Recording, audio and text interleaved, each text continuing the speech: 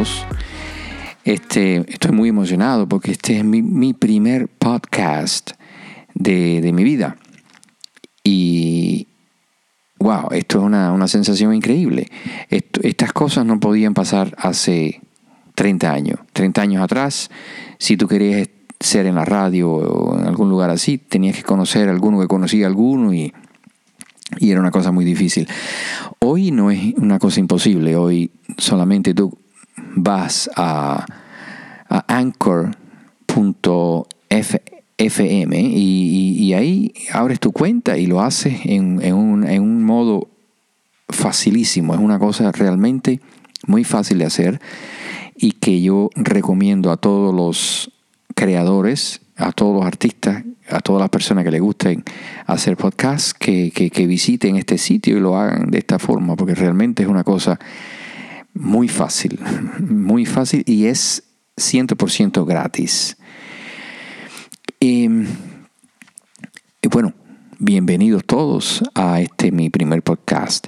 Hoy quería hablarles de una cosa.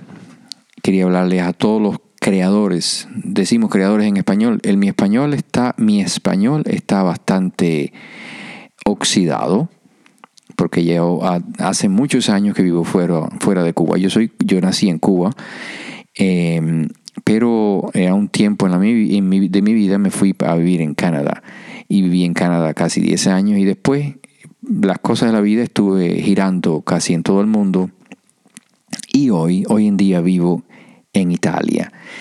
Quiere decir que el español lo practico solamente una vez a la semana cuando hablo con mi madre y con mi familia en Cuba. Pero bueno, regresando al mensaje que quería decirle, hoy hablamos de una cosa que se llama, bueno, la primera vez. ¿Te acuerdas de la primera vez? ¿Te acuerdas de la primera vez que fuiste a la escuela? La primera vez que besaste a una persona. Yo me acuerdo del primer día que fui a la escuela. Me acuerdo de la primera vez que cogí una guitarra en la mano. Mis padres compraron una guitarra.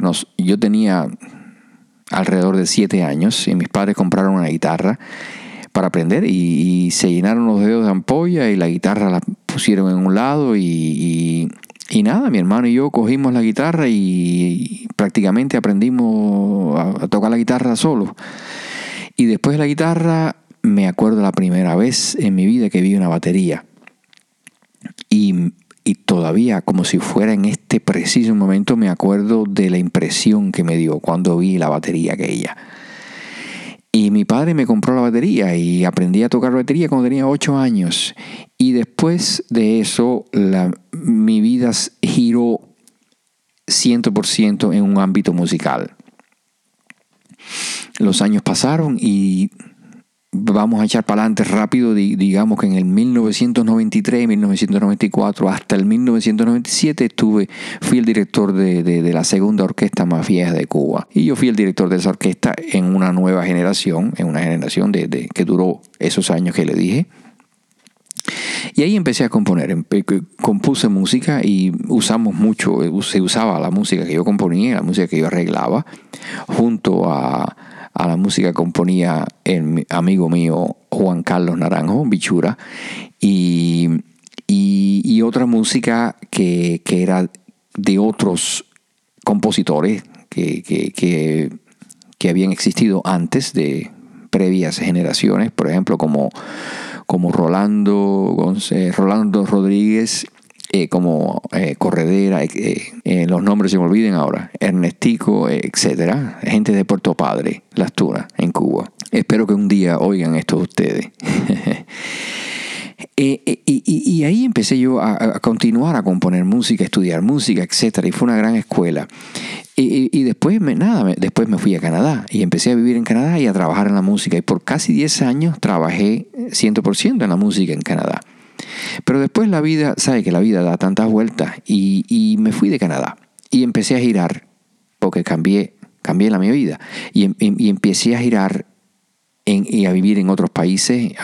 Y fue una cosa muy, muy linda porque empecé a conocer otras culturas, otra gente, etcétera. Y no trabajaba ya en la música, trabajaba en otra cosa. Y hice mucho dinero porque trabajaba en otra cosa. En la música no. Y espero que ustedes saben qué difícil es la vida de un músico fuera en donde quiera, en todo el mundo. Es muy difícil. Pero bueno, a este punto de la mi vida yo dije, bueno, voy a dejar la música, porque si yo me dije en aquel tiempo, me dije, si no soy famoso ahora, quiere decir que no soy buen músico, número uno, y número dos, que nada, número uno. Así que dejé la música, pero seguí componiendo música y metiendo toda esa música en una gaveta. Y ahí seguí mi vida, pero en otra parte de mi vida, porque oye, mira que yo he dado saltos en esta vida. A veces yo miro para atrás y digo, lo digo a los cubanos, digo, coño, mira que me parece como si hubiera vivido ya 5, 6 o 10 vidas en esta vida que estoy viviendo ahora. Y óyeme, yo no soy tan viejo, no soy tan viejo, yo me siento como un adolescente. Mentalmente, numéricamente es otra cosa, pero mentalmente así es como me siento. Y quizás me ayuda mucho tener una hija que es muy joven, que es una niña que tiene 5 años. Tengo un niño que tiene 20, pero tengo una niña que tiene 5 años. Y quizás también eso me ayuda a mantenerme joven mentalmente y físicamente también, porque yo quiero también estar aquí lo más largo que pueda por ella. Y también hago un summer camp, que en español sería un campamento de verano, digamos. No he oído más nunca la palabra esa en español, pero hago un campamento de verano con niños y adolescentes. Y estar rodeado de niños es una cosa increíble. Te hacen seguir siendo un niño. Y eso es una cosa muy importante. Es muy importante porque después de cierta edad el cerebro ya se empieza a contraer y con dogmas y cosas y mierdas de la vida. Y esa inocencia de un niño y esa mente llena de curiosidad es una cosa que siempre deberíamos mantener. Bueno, y entonces yo vine en Italia porque me enamoré de la Italia. Cuando vine aquí la primera vez, me enamoré de la historia, me enamoré de la cultura, me enamoré de la comida, de los vinos, del queso, de la gente. Y entonces decidí quedarme aquí. Y decidí no trabajar más donde trabajaba. Y dije, no, me busco un trabajo aquí. Pero créanme que es una cosa muy difícil encontrar un trabajo aquí en Italia. Sobre todo porque para algunas cosas estaba yo sobrecualificado, tenía demasiada cualificación para muchas cosas, y para otras cosas el nivel de italiano mío era muy bajo. Y entonces fue una cosa difícil. En el medio de todo este tiempo, empecé a escribir un libro, porque no tenía nada que hacer. Y como no podía estar sin hacer nada, y no tenía mucho espacio para meter el teclado mío y la guitarra y las cosas, dije, la cosa más fácil es coger la computadora y empezar a escribir. Y empecé a escribir un libro. Y cuando el libro llegó a la página número 300, dije, coño, y empecé a escribir el segundo y el tercero. Y descubrí que cada vez que yo escribía un libro, era como si yo estuviera viviendo una historia paralela, una vida paralela, una nueva vida. Y eso fue una cosa fantástica. Y de nuevo, los libros los metí en la computadora. Y están ahí. Y esto es donde quisiera que el mensaje mío, este es donde el mensaje mío va para ti. Para tú que creas, para tú que eres un creador, que eres un artista. Después de eso, y déjame explicarte, sigue conmigo aquí. Después de eso empecé a hacer un canal de YouTube que te invito a que lo veas y te invito a que te inscribas, que se llama Topic Ruben. Y entonces empecé a descubrir que era una pasión vieja, pero gracias a este canal esta pasión se descubrió de nuevo, se empezó a hacer más fuerte. Y empezó la pasión por filmar, la pasión por la fotografía, la pasión por todas esas cosas. Déjame decirte que cuando uno hace un video, cuando tú ves los videos de estos grandes YouTubers, esta gente casi siempre tienen un team, un equipo atrás. El equipo, la gente que le hace las luces, la gente que le hace el sonido, la gente que filma, y ellos solamente, la gente que le hace el guión de lo que tiene que decir y que le escoge el tema de lo que tiene que decir, y ellos solamente tienen que preocuparse por estar bien delante de la cámara. Nosotros que tenemos un canal que es más más pequeño, lo hacemos todo. Lo hacemos todo. De las luces al sonido, a la filmación y a la edición del video. Y créeme que no es una cosa fácil, es muy difícil. Pero al mismo tiempo es una cosa lindísima. Es una cosa lindísima porque cuánto uno aprende. Es increíble.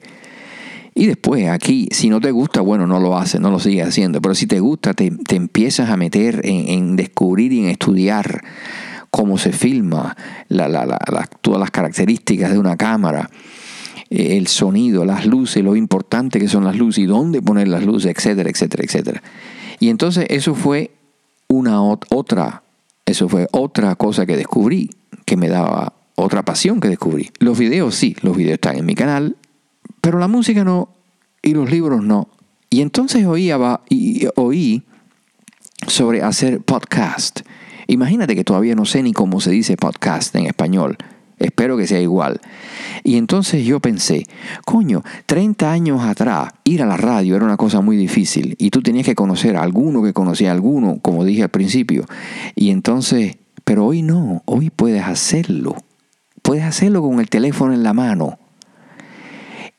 La cosa es, y aquí es donde va el mensaje, la cosa es que nunca será perfecto. Yo pensé hacer el podcast y dije, pero el micrófono que tengo, como seguramente lo están oyendo, no es el micrófono mejor. El audio interface que tengo es realmente una mierda. No sé si estoy usando el software correcto, pero la cosa es hacerlo, porque si tú haces video editing, si tú editas vídeos, nunca será perfecto. Y aquí es donde está la cosa. Nunca será perfecto.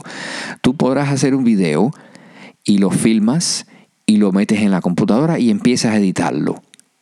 Y empiezas a editarlo. Y digamos que terminas. Coges un break, coges un descanso y al otro día lo abres de nuevo y vas a verlo y dices, ¿cuántos problemas tiene? Déjame cortar aquí, déjame meter esta transición aquí, déjame meter este efecto aquí, porque ayer vi un video que tenía el efecto ese y me gustó tantísimo. Y cada día le haces una cosa nueva y nunca lo vas a terminar. Y nunca lo vas a poner fuera. Nunca lo vas a cargar o a bajar, no, a cargar. Y entonces ahí es donde se chiva la cosa, ahí es donde se jode la cosa. Cuando tienes una cosa, haz lo mejor que puedas y mételo afuera. Mételo y cárgalo, como se diga en español, que no sé, porque estas son palabras que se inventaron, que yo descubrí cuando ya yo no. Pero la cosa importante es esa. Mételo allá afuera, porque esto es una necesidad espiritual que tú tienes, tú como creador, tú como artista tienes. Y te dará mucha más satisfacción sentir lo que está en Spotify, sentir lo que está en Apple Music, sentir lo que está en iTunes, sentir lo que está en SoundCloud, donde quiera que lo metan, donde quiera que lo pongas. Y aquí es donde yo te aconsejo esta cosa que se llama Anchor.fm, que es completamente gratis. Pero la cosa es esa. No esperes a que sea perfecto, porque nunca va a ser perfecto. Ese es el mensaje. Pero también la segunda parte, que quizás es mucho más importante que la primera, es que siempre habrá una persona que tendrá la necesidad de oír el contenido que tú vas a poner. Siempre habrá una persona que tendrá la necesidad de oír que yo, por ejemplo, hoy le diga esto que estoy diciendo. No esperas a que la composición que tú hiciste sea perfecta, porque nunca va a ser perfecta. Decídete y haz lo mejor que puedas. Y cuando termine, ponla y cárgala en el internet, porque hay personas que tienen mucha necesidad de oír lo que tú hagas, y para ti será también una cosa muy positiva. Gracias a todos las personas que estuvieron conmigo hoy, y espero que la próxima vez regresen. Y esto es un podcast que estoy haciendo la primera vez en mi vida, como le dije al inicio, y esto es un podcast que acabo de hacer en inglés y lo hice en español ahora, y quizás después lo haga en italiano. A lo mejor lo hago en chino también, pero tengo que aprender primero para hablar en chino. Así que muchas gracias, le doy las gracias a todos por estar conmigo hoy aquí. Espero que la próxima vez que ponga el otro me visiten de nuevo y lo oigan de nuevo y traigan a sus amigos y tiren la voz para adelante y vamos a ver qué pasa aquí. Vamos a ver qué pasa. Gracias, muchísimas gracias y estén bien todos. Buen día a todo el mundo. Un abrazo.